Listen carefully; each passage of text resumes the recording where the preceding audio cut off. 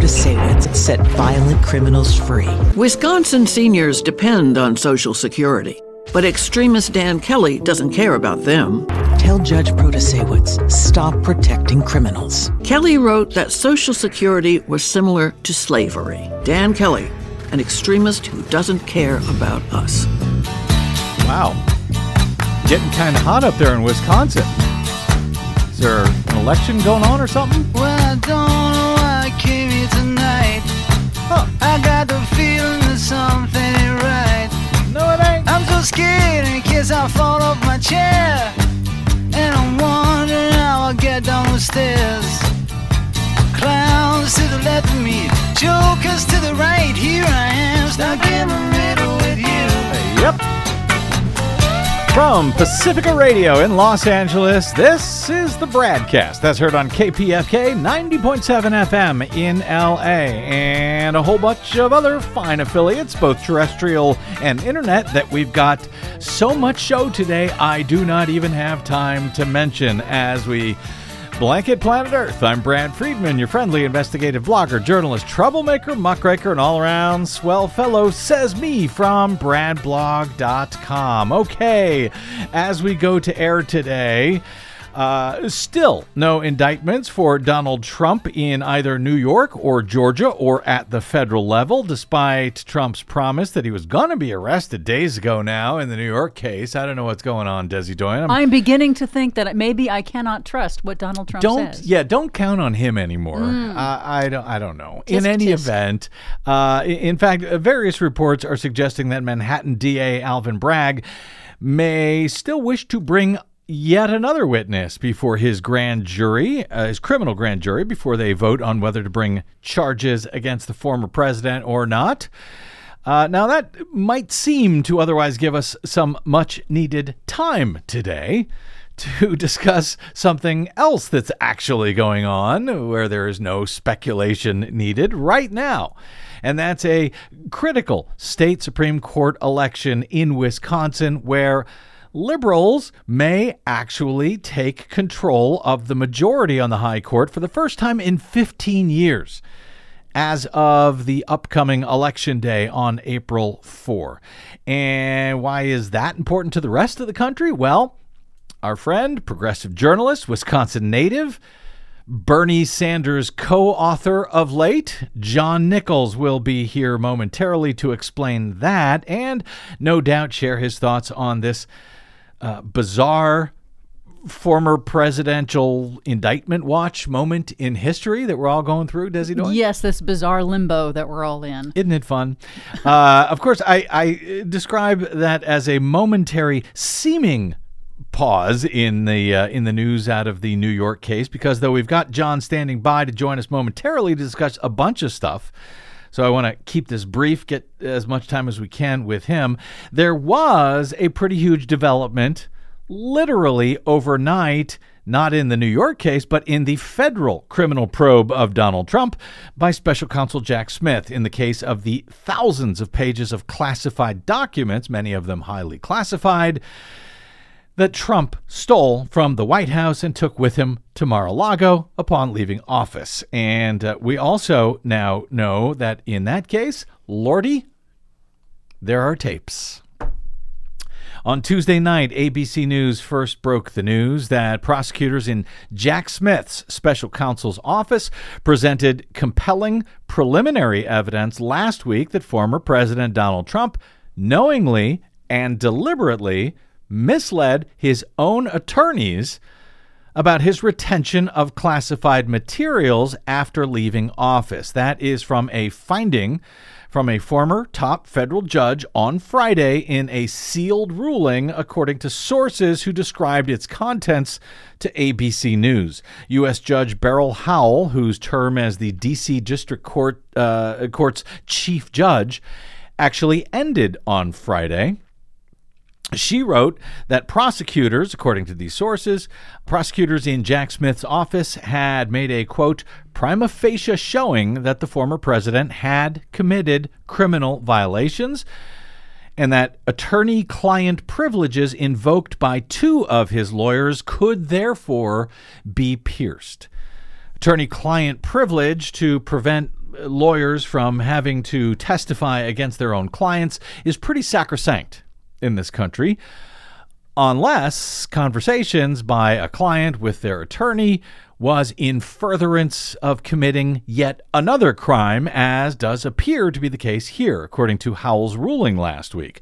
That means that two of Trump's attorneys on the stolen documents case, most notably for the moment Evan Corcoran, may no longer be able to invoke the attorney-client privilege because the so-called crime fraud exception to that privilege has now been invoked by the federal judge, requiring Corcoran himself to testify to Jack Smith's grand jury. In her sealed filing, Judge Howell ordered Corcoran, an attorney for Trump, to comply with a grand jury subpoena for testimony on 6 separate lines of inquiry over which he had previously asserted attorney-client privilege. So he had been called to the grand jury before but said, nope, can't respond, attorney-client privilege. Sources added that Howell also ordered Corcoran to hand over a number of records tied to what Howell described as Trump's alleged, quote, criminal scheme. Those records include handwritten notes, invoices, and, get this, transcriptions of, yes, personal audio recordings. Lordy, there are tapes.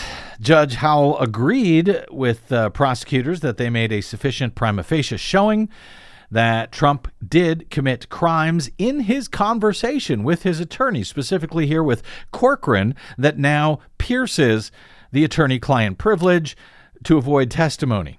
So much for that. Howell found that prosecutors showed sufficient evidence that Trump, quote, intentionally concealed the existence of additional classified documents from Corcoran, putting him in an unwitting position to deceive the government when Corcoran had told them, you'll recall this document saying, that's it, we have done a thorough search of Mar-a-Lago, there are no more classified documents here, when he handed over about 38 of them to the federal government, only to find later, after the FBI search of the premises, that in fact there were more than 100 other classified documents that were still there. If it turns out that Trump did actually intentionally mislead his attorneys like Corcoran, it may actually turn out to be to Corcoran's benefit if he recorded those conversations as his own self-protection. But we'll see. Yeah, we will see. It's unclear right now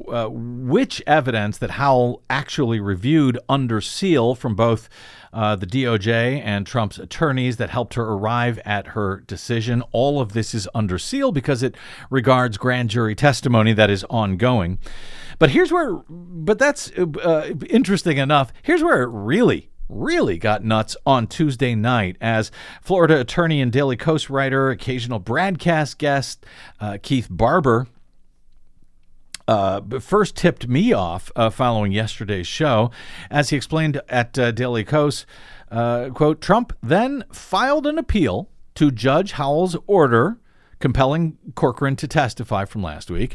He filed an appeal with the D.C. Court of Appeal, and on Tuesday night, the D.C. Circuit intervened, technically staying Howell's order for the moment.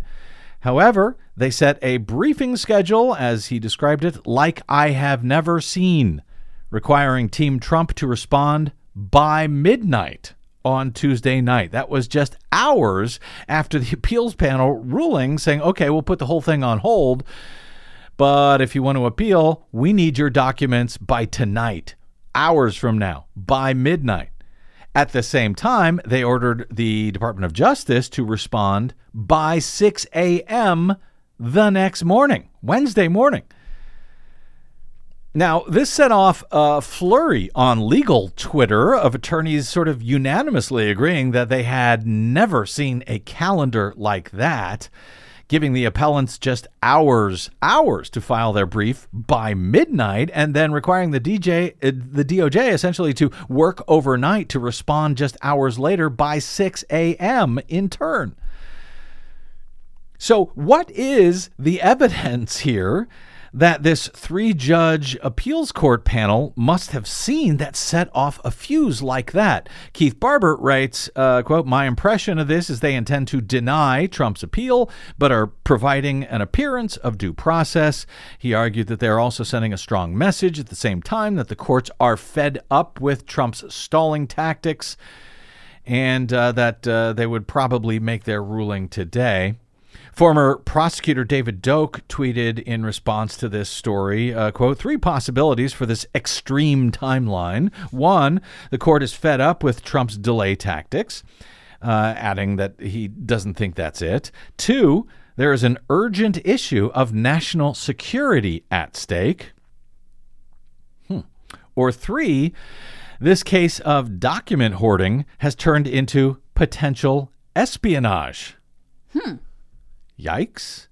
Now, in response to cool things down, University of Texas professor Steve Vladeck, he tweeted back to Doak, "Yes, it's very unusual for a court of appeals to set a briefing schedule even on an emergency stay with deadlines at midnight and 6 a.m. One explanation, he notes, is that something strange is afoot, but another is that the panel is just trying to avoid interfering with the grand jury.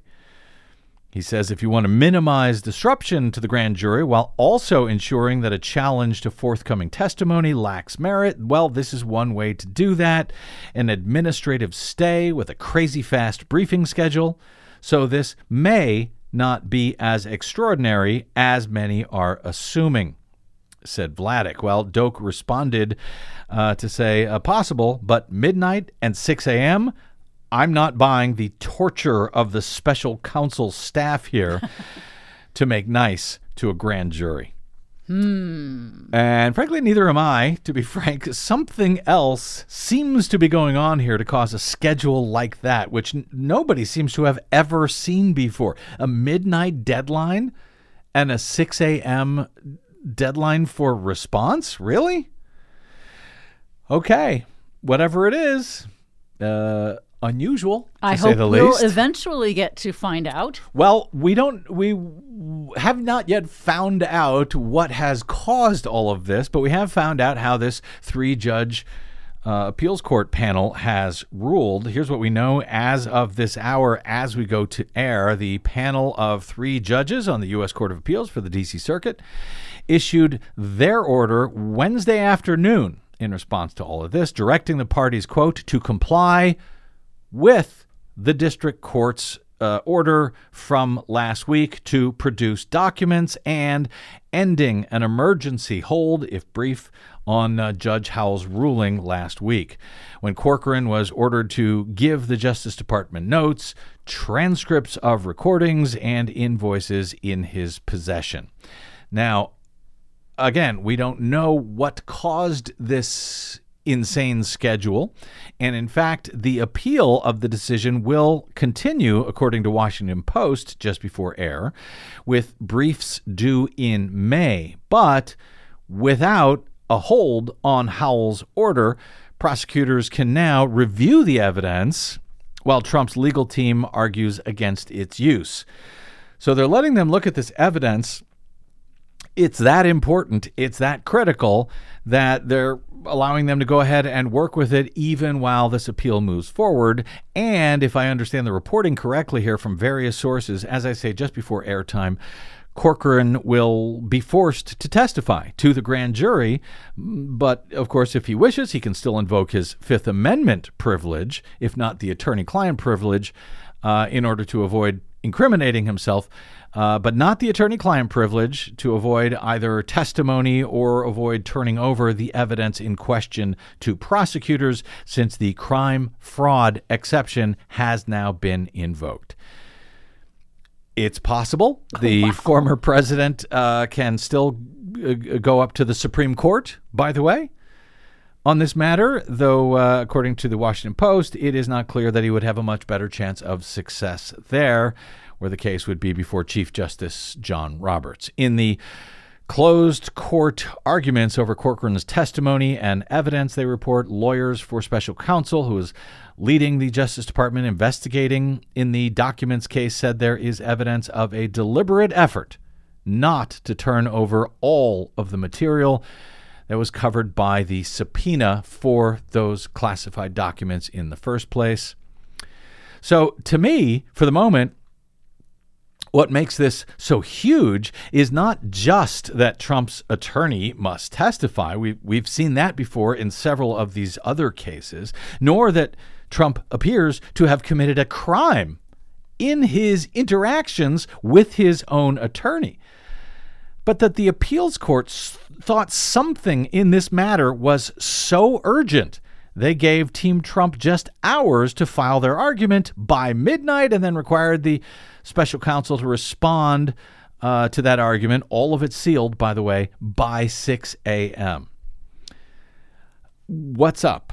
Sure, they could be trying to send a message to Team Trump that they're sick of all of these stalling tactics, but that seems pretty extreme, especially since it meant essentially forcing the special counsel's office to stay up all night long after the midnight response to the deadline. Both of the teams, by the way, did get their material in on time. But boy, something else extraordinary does at least seem to be going on in that Mar-a-Lago documents case. Wow, wow, wow. Nonetheless, we will consider this close enough to a long enough pause to cover something else of note today. We will cover it with John Nichols of The Nation magazine. That is straight ahead on the BradCast.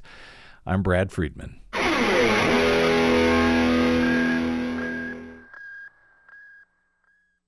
Hey, this is Brad. Here at the BradCast and BradBlog.com, we fight for election integrity all year around, like no other media outlet in the nation. But of course, we need your help to do it.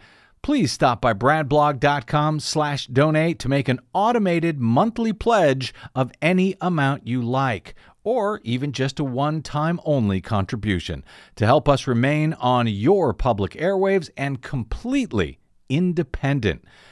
The fight for voting rights, civil rights, and to save our planet continues.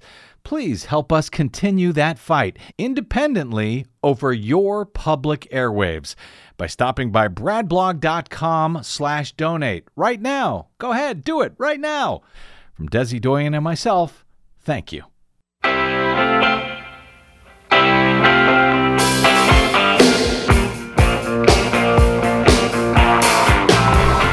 Welcome back. It's the BradCast. Brad Friedman from BradBlog.com.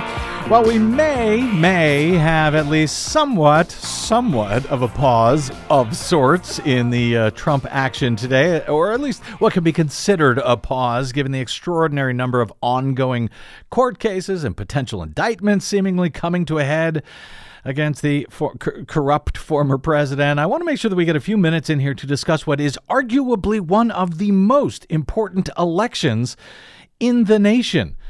Even though coming up this year in just a few weeks, even though it is for control of just one single state's Supreme Court.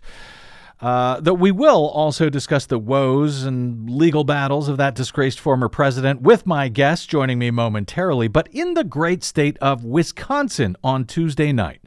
In the only debate of the closely watched race that will determine ideological control of the Wisconsin Supreme Court at long last, liberal judge Janet Protasiewicz hammered her Republican opponent Daniel Kelly as a, quote, true threat to democracy, unquote, over his ties to a scheme to overturn the 2020 election in the critical Badger State. Judge Protasiewicz declared Kelly to be, quote, one of the most extreme partisan characters in the history of the state. During their only face-off in advance of the critical April 4 election that will result in either liberals for the first time in 15 years or so-called conservatives winning 4-3 control at the state's high court following the retirement of one of the court's conservative justices. The Wisconsin Supreme Court race is of huge importance to both liberals and conservatives, given the bevy of critical topics likely to come before the court in the coming months and years, both before and after, by the way, the 2024 presidential election in the battleground state. A win on April 4 for Kelly would mean that they retain conservative control of that court, while a win by Protasewicz would result in a liberal majority at the Wisconsin Supreme Court for the first time in a decade and a half. Unsurprisingly, then, the contest between the two has become exceedingly sharp and incredibly expensive. It's already the most expensive state Supreme Court race in U.S. history, with tens of millions being spent by and for the two campaigns. In one of several attacks the candidates lobbed at each other during Tuesday's one-hour debate, Protasewicz, a Milwaukee County Circuit judge, criticized Kelly, a former state Supreme Court justice, of having advised Republicans on their effort to overturn the 2020 presidential race in Wisconsin through the use of fake electors. Kelly's response to the 2020 election and the January 6 insurrection is one of many themes that her campaign, Protasewicz's campaign, has been using to brand Kelly as a radical Republican extremist in the theoretically nonpartisan race. Remember this, and the false elector scheme. In Wisconsin, extremist Dan Kelly was the right-wing lawyer behind the scenes of it all. The bipartisan January 6 Commission revealed Kelly advised Trump operatives as special counsel to overturn the will of the people and overthrow the election results. Kelly even went on tour promoting the big lie. On April 4th, vote like democracy depends on it, because it does. Last year, in a deposition to the U.S. House committee investigating the January 6 attack at the U.S. Capitol, former Wisconsin GOP chair Andrew Hitt said that he and former Justice Kelly had, quote, pretty extensive conversations about the fake electors scheme, and the Milwaukee Journal-Sentinel reported last month that the Republican Party at the state and national levels had paid Kelly $120,000 to advise them on, quote, election integrity issues. Kelly hit back against those accusations on Tuesday night by charging that Protasewicz was, quote, lying, and he denied any involvement in the matter, claiming that in his testimony, Hitt, the GOP chair, said that he held, quote, extensive conversations with his attorneys, plural, not just Kelly. Quote, his testimony was also that he had one conversation with me, 30 minutes, in which he asked if I was in the loop on the alternate elector slate. I told him I wasn't because I wasn't, and that was the end of the matter, Kelly claimed on Tuesday. For his part, Kelly attacked Protasewicz over how prominently she had broadcast how she would side in high-profile cases that might come before the high court. Quote, this is the problem that you have when you have a candidate who does nothing but talk about her personal politics, Kelly charged. She's already told each and every one of you how she will approach this. But of course, the Protasewicz camp charges there is little question about how Kelly would decide key issues, such as a critical case on the state's 1849 abortion ban, which is suddenly back in play after the overturning of Roe v. Wade by the corrupt far-right U.S. Supreme Court last year. Kelly has been endorsed, meanwhile, by 3 groups that oppose reproductive freedoms and has provided counsel to another Wisconsin group that opposes abortion rights. On Tuesday, Protasewicz insisted she could say with, quote, 100% certainty that a Kelly victory means the state's 1849 abortion ban, quote, will stay on the books. Kelly fired back that she has, quote, no idea what he is thinking about the issues. Despite this being a state race and supposedly a nonpartisan one, ads from both candidates are echoing national Republican and Democratic politics, with Kelly, for example, accusing Protasewicz of being soft on crime. Sexual assault of an 11-year-old. No prison time. He raped a military veteran, left her for dead. Just 2.5 years. Raped a mentally disabled 14-year-old. Probation. How the heck did this happen? Janet Protasewicz. If you could go back in time, would you have ruled any differently? I would say no. Really? No time in prison? I would say no. Protasewicz set violent criminals free. Again and again. Tell Judge Protasewicz, stop protecting criminals. And remember, this is for a Supreme Court election. While Protasewicz charged that Kelly is a radical right-winger who even opposes Social Security. Wisconsin seniors depend on Social Security, but extremist Dan Kelly doesn't care about them. Kelly wrote that Social Security was similar to slavery. And Kelly insulted seniors by writing that those on Social Security are, quote, people who have chosen to retire without sufficient assets to support themselves. Do you want a radical like that on the Supreme Court? Dan Kelly, an extremist who doesn't care about us. Brutal. And frankly, that's just the tip of the iceberg in this critical contest, with early and absentee voting now officially underway in the Badger State as of Tuesday, and Election Day for control of the state's high court coming right up on April 4. Joining us now to discuss that key election and the ongoing unprecedented sturm and drang surrounding criminal accountability for our former president is our old friend, progressive champion, and Wisconsin favorite son, John Nichols, longtime national affairs correspondent for The Nation and associate editor of Madison, Wisconsin's Capital Times. He's also the author and co-author of too many books on progressive politics to mention here, but his latest, written with some guy named Bernie Sanders, is titled It's Okay to Be Angry About Capitalism. Well, congrats on the new book, Mr. Nichols. I'm glad Bernie is finally hanging on to your coattails, and welcome back to the BradCast, amigo. Well, I think the coattails might be reversed. But yeah, well. Bottom line is it has been very fun to write with the senator, and we were out.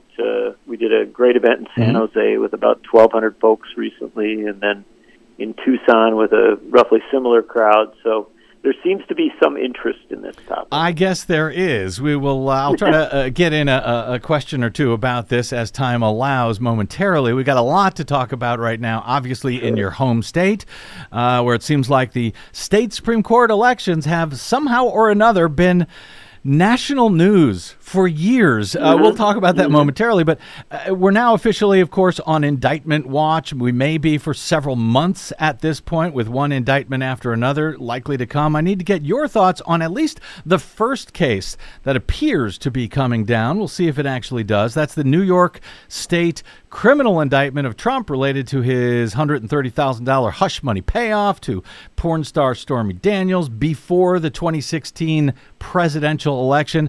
I've heard complaints from some on the left that the case is somehow not big enough or important enough to bring, or at least to bring as the first criminal indictment of a U.S. president in history. I strongly disagree with that argument, but I would love to hear your thoughts on it, John.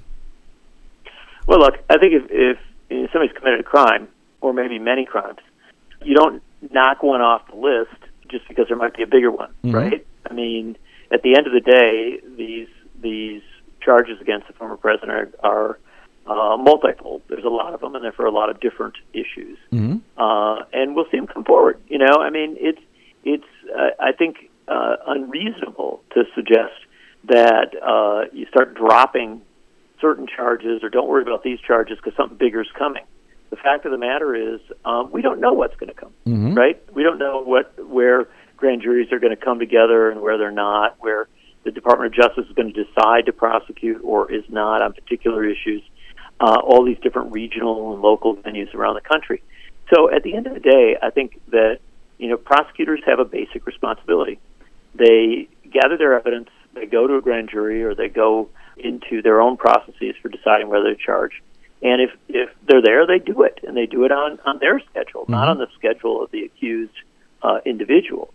And so I think that criticism is a little off. By the same token, I will tell you that what we've got here is we're now 4 or 5 days, maybe 6 days into watching for a arrest that Donald Trump said was going to come, that hasn't come yet, and that may not even come in the form that he suggested, or and I think this is a problematic situation because there is a point where I think people get a indictment fatigue, if you will, And I think that our media situation now, where you see a lot of our particularly the cable channels, it's just sort of 24/7 reflecting on, well, maybe something will happen tomorrow, or maybe something will happen, something like that.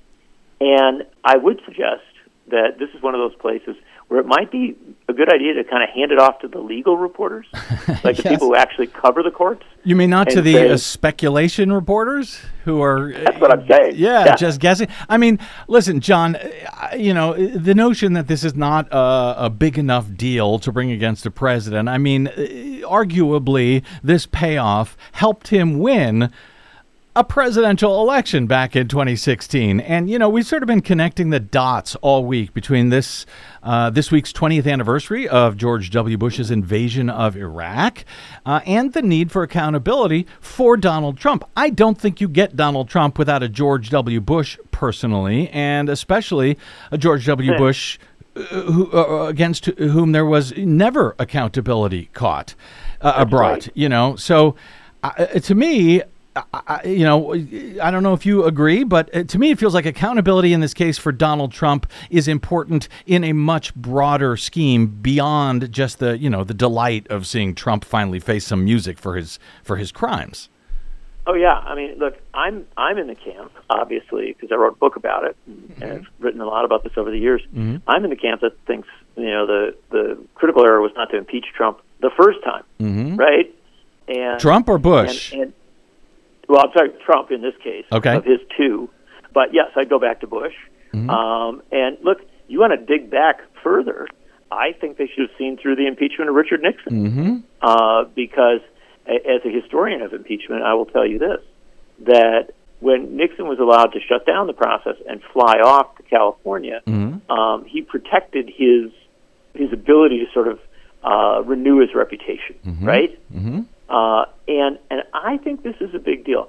I think that we allow our political leaders to get off the hook. And we get all excited about, prosecuting somebody who might have been associated with them, or somebody who wasn't even associated with them but was associated with the trouble they caused. And that's relevant. If you committed a crime, you committed a crime. But we have a real problem in this country with high-level accountability, right, if you're at the top. And so, look, if it was left to me, I would be, far more interested in seeing Trump impeached than tried in a court of law, to be quite honest. That's where I'm at. I think that's the appropriate political response to this. But if he committed a crime, then he doesn't get off the hook, right? Nobody's above the law there. So I think we've got a lot of conflicting, kind of issues in play here. And yeah, go ahead. Well, I was going to say, listen, I think, if it's a crime, you hold them accountable. And the fact that presidents seem to be above the law, you can draw a straight line from Nixon to Reagan to W to Trump, as far as I see it, and you've even got Roger Stone, who was there the whole time for the ride, right? For all of them. So in the meantime, I don't want to dwell on this. I want to get to Wisconsin, but it does seem, speaking of, conflicting thoughts here, it seems like about half of Republicans, from Fox News to Jim Jordan to Trump himself, complain that this indictment will be nothing more than an attempt by Democrats to hurt him in 2024 in the presidential race. But then you got another group of Republicans, from Marjorie Taylor Greene to, Trump himself, who argue that an indictment of Trump is going to ensure that he wins back the presidency in 2024. Well, so which one is it? Is it going to help or hurt Trump ultimately? I got news for you. Trump and Marjorie Taylor Greene are wrong. Okay. Getting indicted is a bad thing. Yep. And it's a more of a burden, I think, than I think either of them, or frankly a lot of pundits recognize. If you are facing an indictment, or if you are in fact indicted, it's something that your own supporters, not your most fervent and feverish supporters, but the broad group of people that might support you, take into the mix, right? Yeah. And they think, if you're a really committed right-wing Republican and you really want to retake the presidency of the United States, do you choose the candidate who is under indictment and facing a lot of problems, or do you choose somebody who says a lot of the same stuff but is is not, being, facing multiple court dates. And so I do think that it is bad for Trump, and all of this is bad for Trump, but that doesn't necessarily deny him the Republican nomination, because he does have a very fervent set of backers. And so you end up in a situation where, theoretically, I think it's reasonably possible from a political standpoint, that Donald Trump is helped somewhat in getting the Republican nomination in 2024 by all these legal challenges that he faces, because of this sort of persecution complex that a lot of our Republican friends have. By the same token, I think he is severely harmed as regards to the November race, because you have a dwindling of enthusiasm, potentially perhaps also a dwindling of support from right-wing or conservative-leaning independents and even some Republicans. So I think there's we could do a whole show on analyzing how this plays out. The fact of the matter is, if he is indicted, he's got a right to run. He can still run for the office. But boy, he brings all of that into the presidential race at a time when it's very possible the American people would rather be talking about, the economy, education, healthcare, host of issues that actually affect them. I suspect we will have time to discuss that and what it all means as it all moves forward. So let's move to the more immediate moment, at least in electoral politics. And John Nichols, it's kind of incredible. Despite running a national blog and radio show, I realized recently I've been covering Wisconsin Supreme Court elections for well over a decade at this point. I don't know how I'm going to blame you for tricking me into it, but in this race, apparently it's important enough that none other than Barack Obama tweeted out on Tuesday, quote, "Today is the first day of early voting in the Wisconsin Supreme Court election. It's going to be close. Don't wait until April 4. Make a plan to vote. Encourage your family and friends to do the same."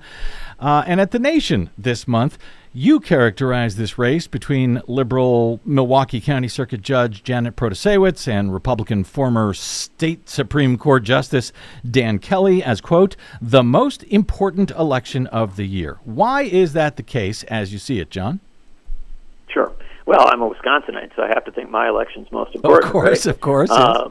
But beyond that, and just to highlight something you were saying a moment ago, you and I have been talking about Wisconsin Supreme Court races at least since 2008. Yep. So understand that. I remember being on or talking with you about the 2008 race in Wisconsin. That was a brutal battle in which Michael Gableman, who went on to become he's been more recently controversial because he's a former Supreme Court justice now, but he went on to become, kind of Trump's guy in Wisconsin. Right, on investigating the 2020 election and stuff like that. He won that election with a really ugly racist campaign against the sitting Justice Louis Butler. And in many ways, that set in play a pattern that we saw for quite a while. Conservatives won a number of key races for the Wisconsin Supreme Court.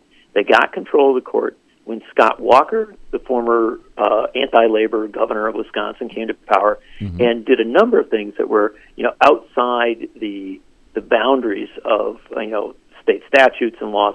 The court backed him up, right? Yep. And so this Wisconsin Supreme Court did not merely, judge cases one way or the other. It wasn't just a conservative court.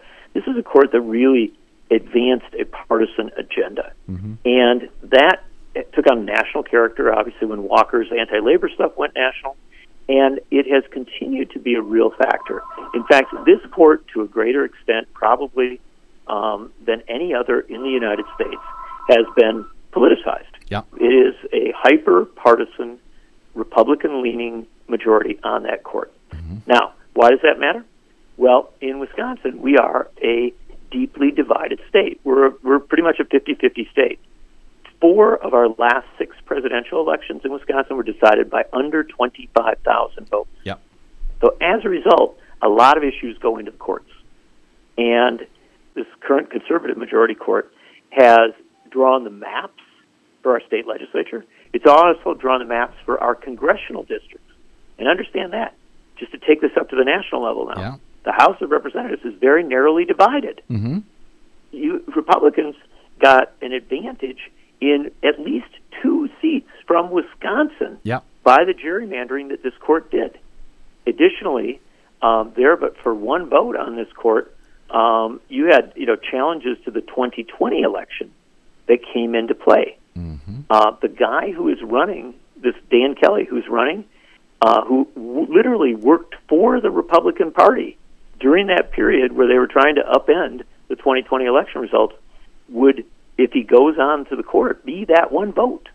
Who potentially in 2024 could, if it was a very close election, again, we have these patterns of very close elections, be a very dangerous player as regards not just Wisconsin politics, but national politics.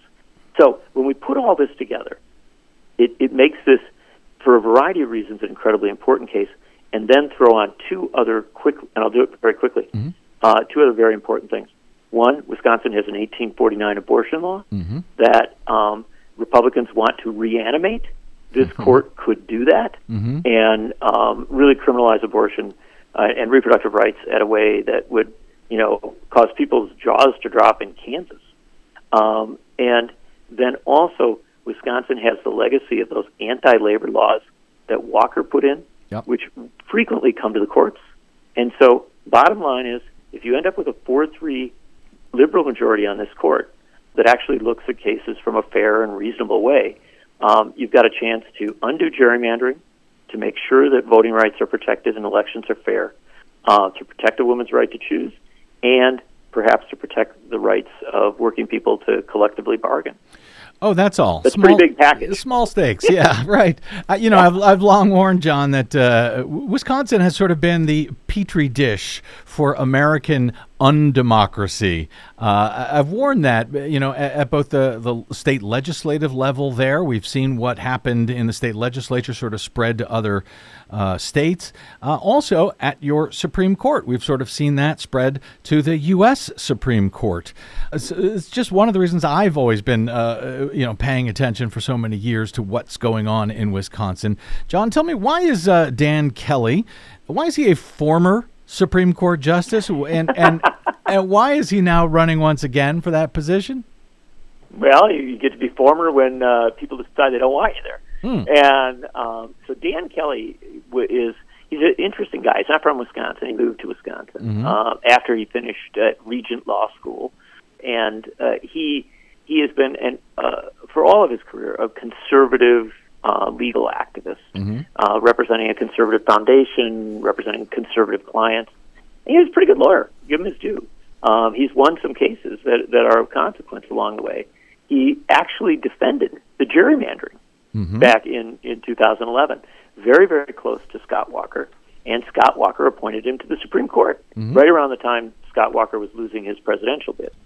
And so Kelly served on the court, but then he came to a point where he had to run for a full 10-year term. He did that in 2020, and he did it with all the advantages of incumbency. And the voters of Wisconsin voted him out by over 150,000 votes, roughly a 10-point margin. So he got beat real bad the last time he ran. Just 2 years ago, and yet they decided to put him back up.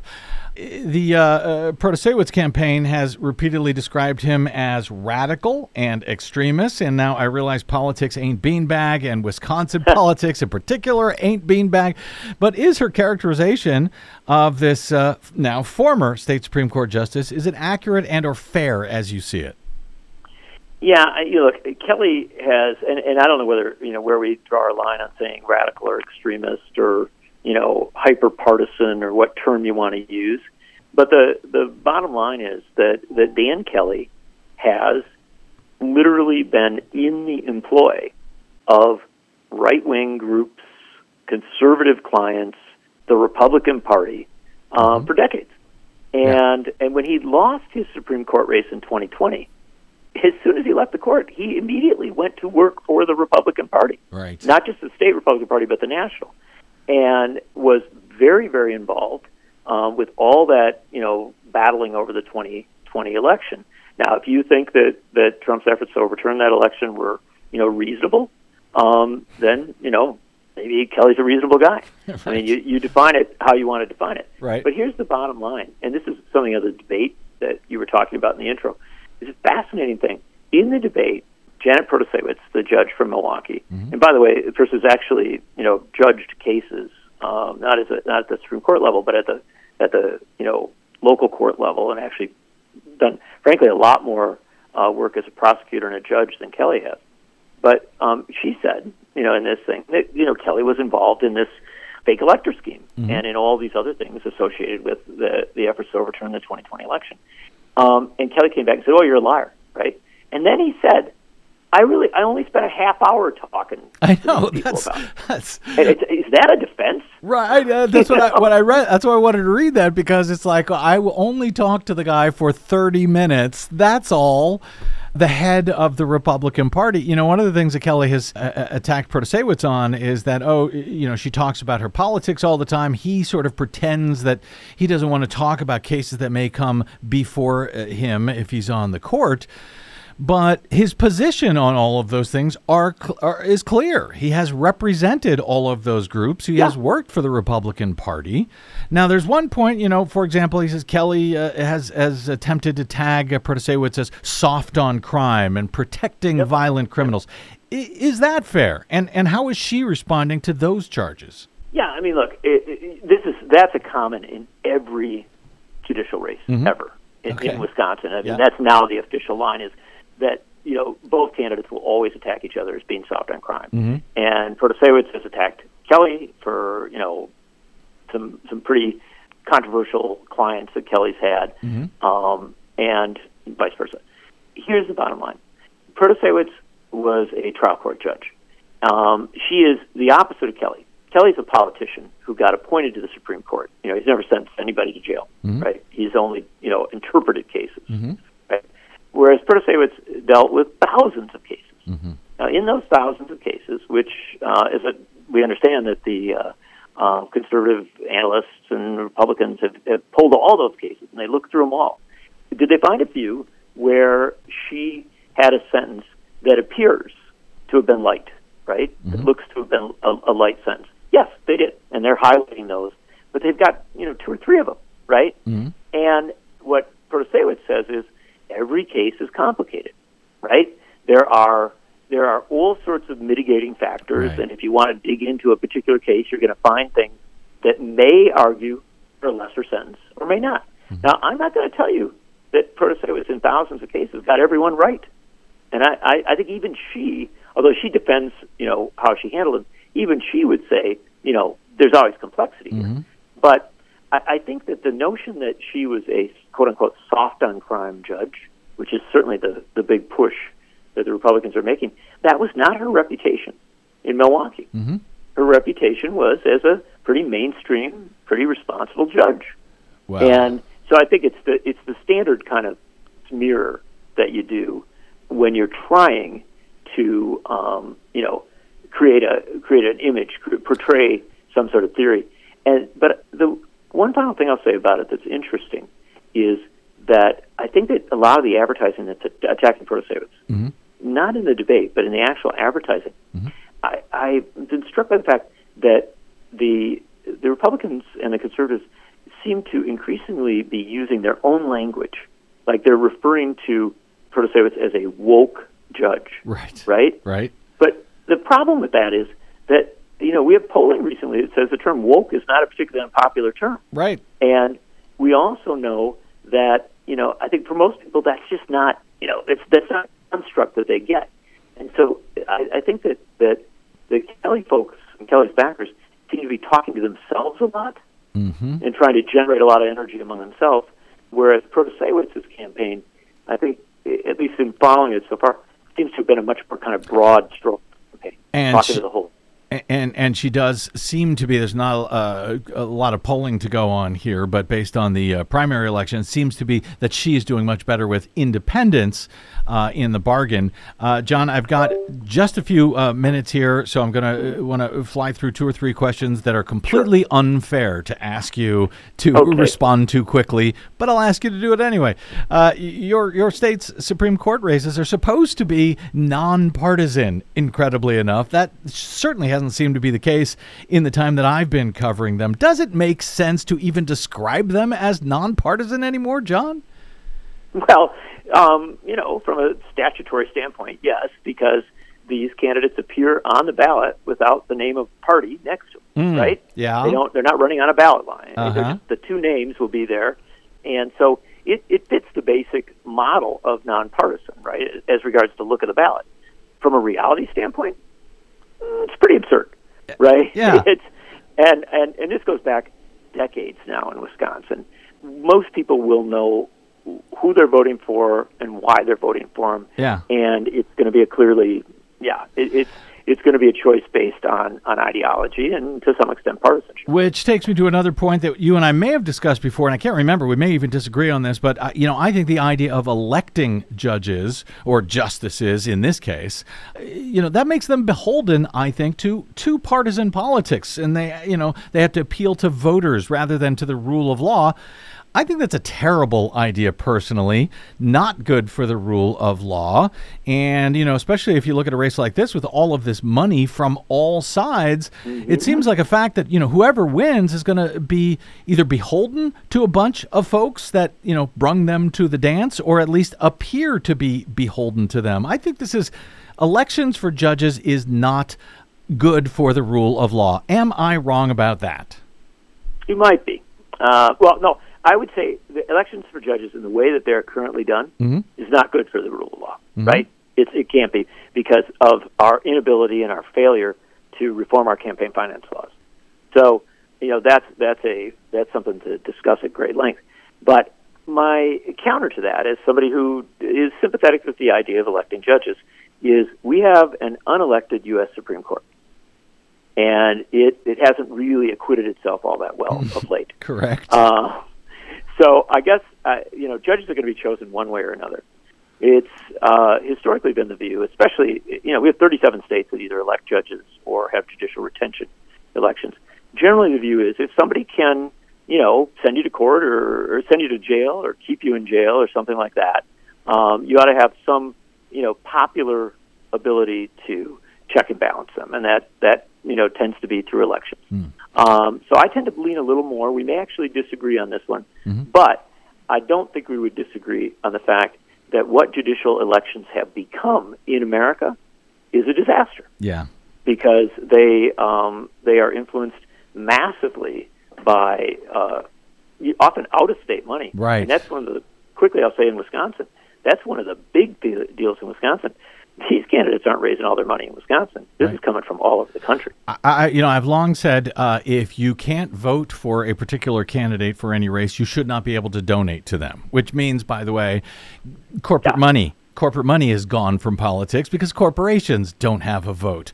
So, that would help get us there. It would get us a lot closer. Yeah. Listen, I know you're not in the prediction business, but I've gotten my hopes up time after time for these Wisconsin Supreme Court contests, only to see them dashed.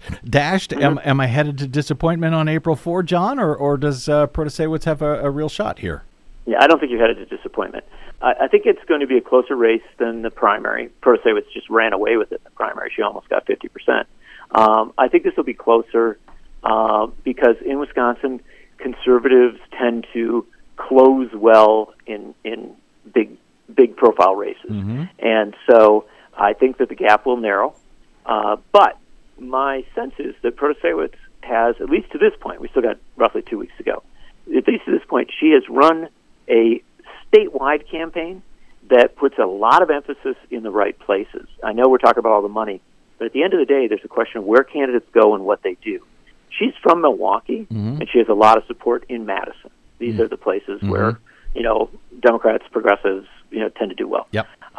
She spent an immense amount of time out in rural northern Wisconsin and western Wisconsin. She's an incredibly hardworking candidate, and this is not to be underestimated in a judicial race.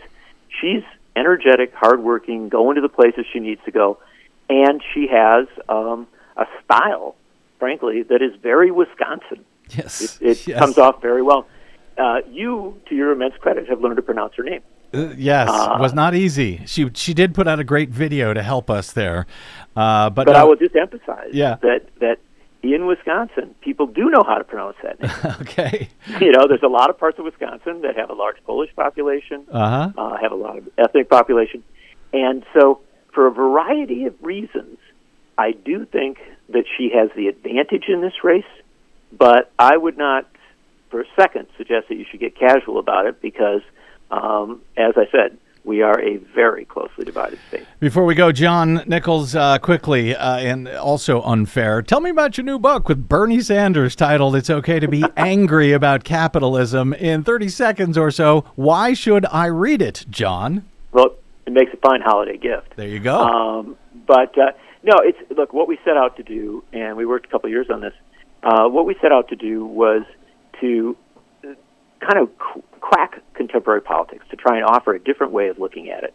So much of our politics is about blaming somebody or blaming some group of people or blaming, just trying to say that the immigrant, the refugee, the labor union member, somebody's the bad player, right? Mm-hmm. What we argue is that this is a warped way to look at our politics. We live in a country an immensely wealthy country, where our power is concentrated among a billionaire class and among corporate entities.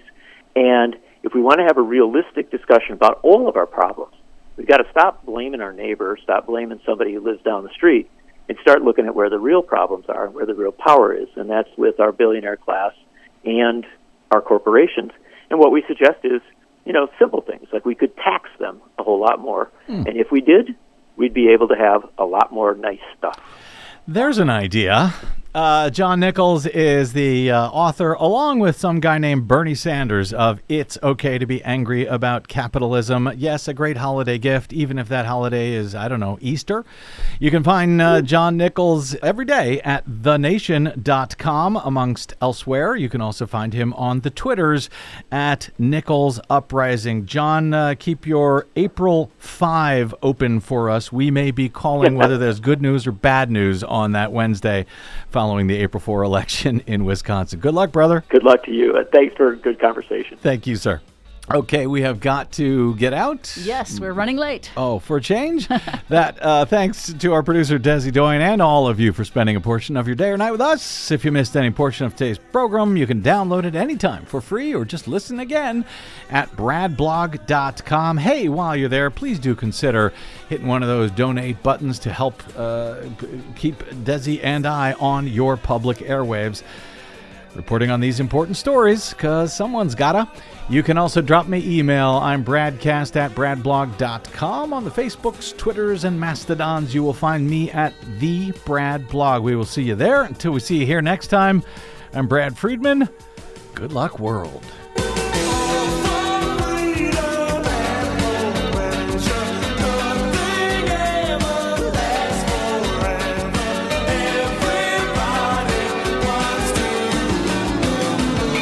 You're listening to the BradCast. We are 100% listener supported, thanks to listeners like you who drop by bradblog.com/donate.